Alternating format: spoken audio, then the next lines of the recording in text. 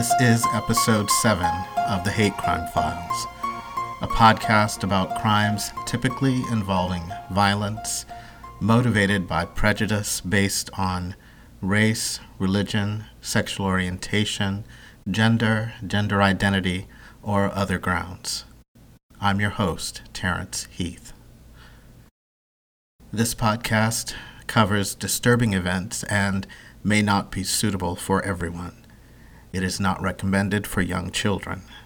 Listener discretion is advised.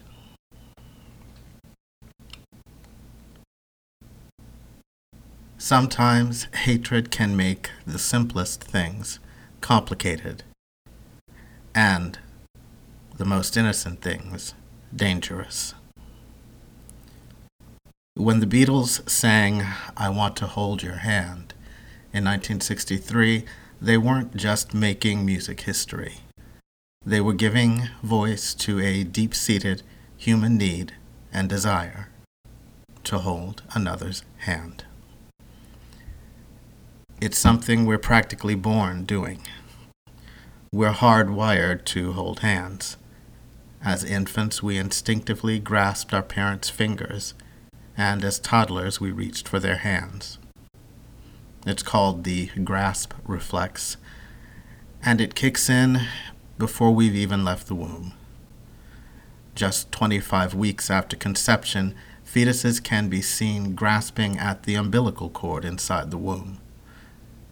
This reflex fades around the age of 6 to 12 months, but the human desire for touch remains necessary throughout our lives. Experts think this reflex was once necessary for our prehistoric ancestors' survival. Babies likely used it to stay close to their mothers, which helped them avoid life-threatening dangers. It could go all the way back to our common lineage with primates. They've been observed doing it too. Why do we hold hands? First, sensory stimulation is vital to our quality of life. Several studies show that children who grow up institutionalized can suffer physically and mentally from lack of touch. Holding hands or something as simple as a pat on the back can reinforce encouragement and support and decrease stress. Basically, we need human contact to thrive. When we're young, especially, having a hand to hold gives us security and helps to counter fear. Insecurity disappears when we have a hand to hold and allows us to conquer obstacles more easily. The security that parents provide their children by holding hands shapes their children's behavior and their way of thinking. When you were scared or frightened as a child, you probably reached for your parent's hand or the hand of the nearest trustworthy person. Watching a scary movie might bring about the same response. Our brains respond to sudden stimulation with adrenaline. That gets our blood pumping and releases cortisol. At these times, our natural reaction is to hold hands with someone we trust. Holding hands is also good for our health. Holding hands with your partner can lower your blood pressure, which is one of the significant contributors to heart disease. When we're clasping fingers with our loved ones, we're not just easing stress and improving our relationships. We're providing a comfortable sensation that helps our heart.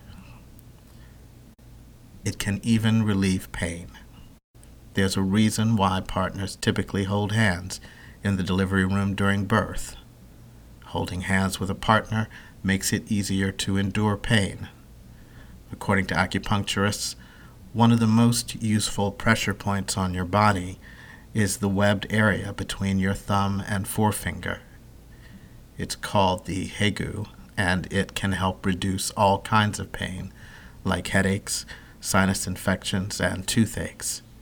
And you don't have to jab a needle into it to benefit. The simple pressure of holding a hand can activate the pressure point and relieve pain.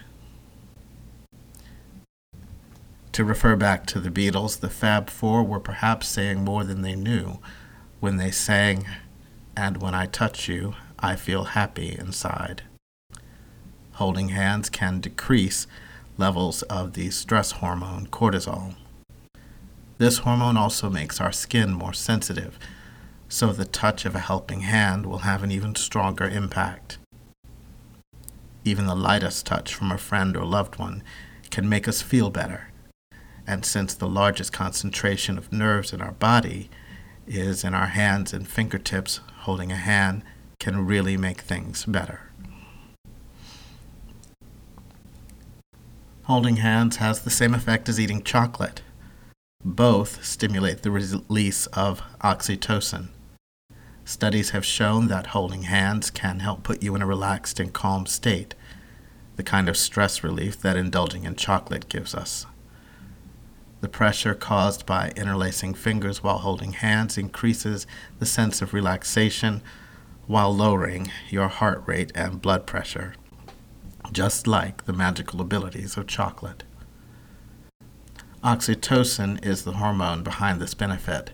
When we hold hands with someone we love, our bodies release the hormone oxytocin, which is known as the cuddle hormone, promoting feelings of devotion, trust, and bonding. It increases and strengthens empathy and communications between partners in a relationship, which contributes to a long, lasting, happy relationship. Holding hands is an intimate way to show someone you love them. It's a non-sexual way of showing that you want to be close to them. It says something about how you feel about one another. Holding a partner's hand communicates that you are thinking about them, there for them, and willing to offer them the comfort and support they need from you. However, holding hands doesn't just send a message to your partner. Holding hands in public makes a public statement. It's a confirmation of union and shows that you are together or bonded in some way. A public display of affection is visibility. And when you're part of a marginalized group like the LGBT community, visibility is often met with retribution, including verbal abuse, discrimination, and violence. It's that potential for retribution and the fear of it that causes many same-sex couples to avoid holding hands in public, or at least avoid doing so in certain areas. A 2017 UK survey showed that more than half, 58%, were afraid to hold their partner's hands in public. A 2018 study with 108,000 responses showed that over two-thirds, 68%, said they'd avoid holding hands in public with a same-sex partner. There may be a price paid for this avoidance, given the benefits of hand-holding we've just cataloged. Respondents in one survey were significantly less satisfied with life in general than the UK population, scoring 6.5 out of 10 on average, compared with 7.7 for the general UK population. There seems to be even more stigma when men hold each other's hands. In Amsterdam recently, hundreds of Dutch men, many of them straight, were holding hands in response to a brutal attack on a hand-holding gay male couple in Arnhem, Netherlands. After the attack, Dutch men began uploading pictures of them holding hands to social media to stand against homophobia. In Western culture, we're taught at an early age that it matters when men hold hands. At a young age, boys may hold hands with other boys or even hug and kiss. But as they approach their preteens, they learn to believe that their human nature is unacceptable. It's so intolerable that some men even turn to violence to prove it. This enduring legacy of masculinity that tells us men shouldn't hold hands is unnecessary, sad, and dangerous. Spencer Deehring and Tristan Perry, a gay couple in Austin, Texas, had a violent encounter with this brand of toxic masculinity on the night of January 19th, 2019. They were holding hands as they frequented bars in downtown Austin in celebration of a friend's birthday. The pair had just left a bar called Rain around 2:30 a.m. when the encounter occurred. As they exited the bar, a man passed by them and uttered a homophobic slur, calling them faggots. "We were holding hands as we were walking, just laughing and talking to each other," Deehring, 23, said. I believe that may have been his motivation to say the first slur, at which time it seemed like a tactile approach to getting a rise out of us. Deehring and Perry then turned to the man and began arguing with him as he motioned for at least 4 other men to come back and back him up, Deehring said.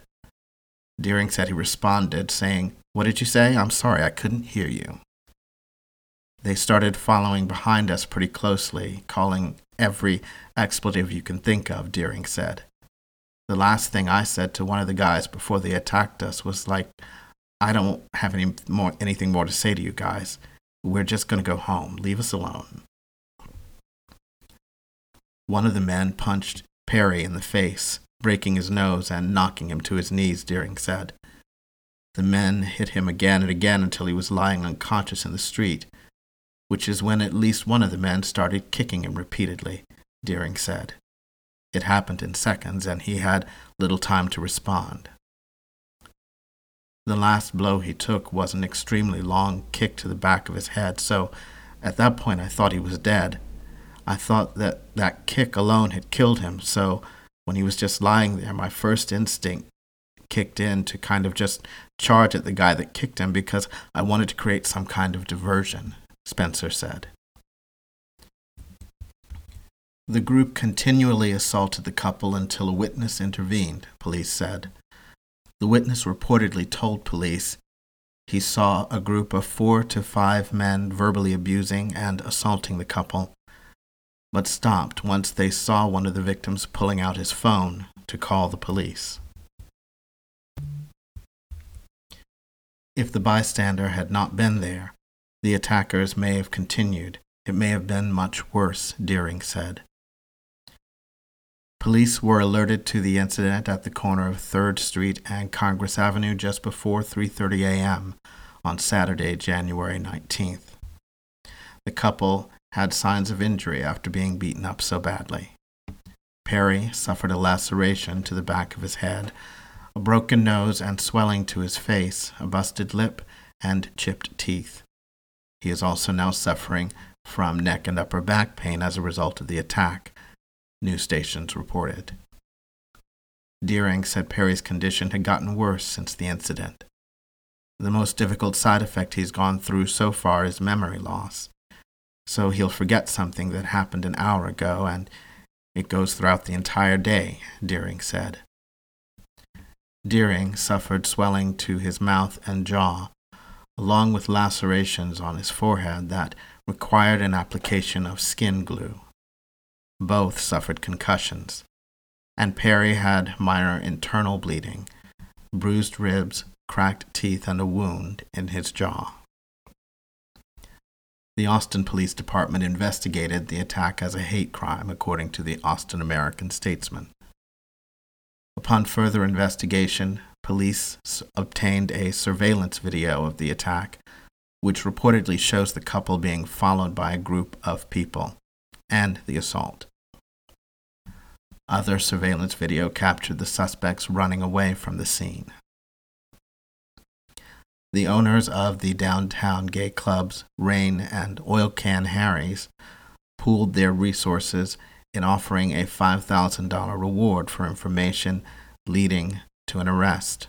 The reward eventually increased to $13,000.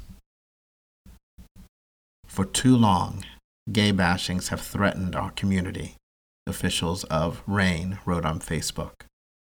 Historically, and still to this day, establishments like ours have provided sanctuary and security from these incidents. At Rain on 4th and Oil Can Harry's, we strive daily to provide a safe, tolerant environment for our community, and our actions do not stop at our doors. We will not stand by when our customers and community members are brutally assaulted simply for expressing their love. The bar owners contacted the offices of Mayor Steve Adler and Police Chief Brian Manley as the investigation into the attacks continued. We will continue to coordinate resources and actions to help ensure that this crime is fully investigated and prosecuted, officials at Rain wrote. We are also working together on community safety measures to ensure that we send a strong message that threats in the Warehouse District will not be ignored. The attack sparked a reaction within the community. Colin Aycock formed the Rainbow Patrol after learning about the incident. It sparked something very deep in me and very personal, Aycock said. I got fed up and I was like, it's time to bring back the Rainbow Guard. The group's goal is to walk around donning reflective vests and flashlights and provide a sense of safety as people leave the gay bars on 4th Street.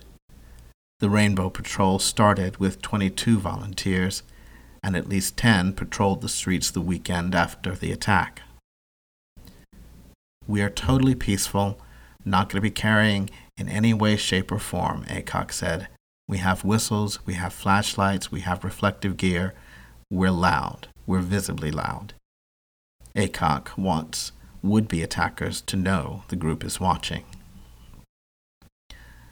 The victims started a GoFundMe page for medical expenses that reached more than $14,000. The fundraiser had an original goal of $4,000, and in a few days it raised more than $19,000. 3 weeks later, police arrested 4 people for attacking Deehring and Perry in an alleged hate crime.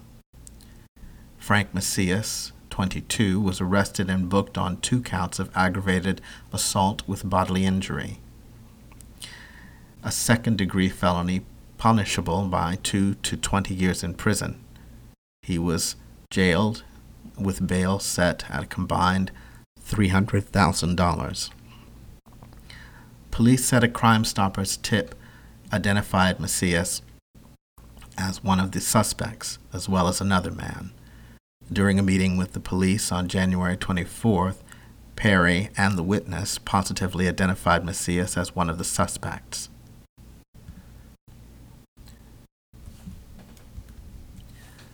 The 3 remaining suspects, Quinn O'Connor, Miguel Macias, and Colby Manel, were arrested. They faced the same charges. Frank Macias identified Miguel Macias as his brother, according to court documents. Bail for each of them was set at $300,000.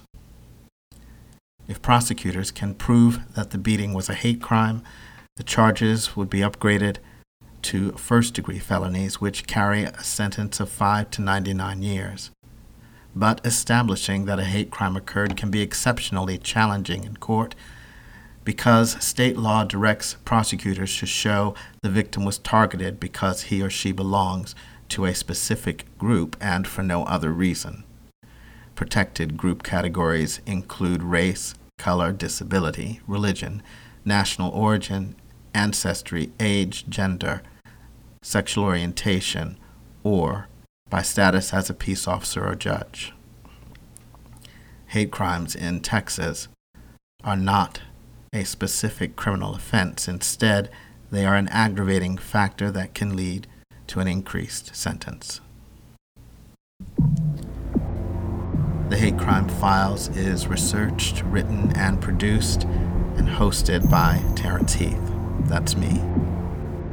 Thanks for listening. And to all my listeners and subscribers, thanks again for your support. I'll be back with another episode on the 15th of the month. If you enjoyed this podcast and would like to support it, please subscribe. tell your friends and family about it, and consider leaving a positive review at Apple Podcasts or wherever you listen to podcasts. In the meantime, be careful out there and be good to each other.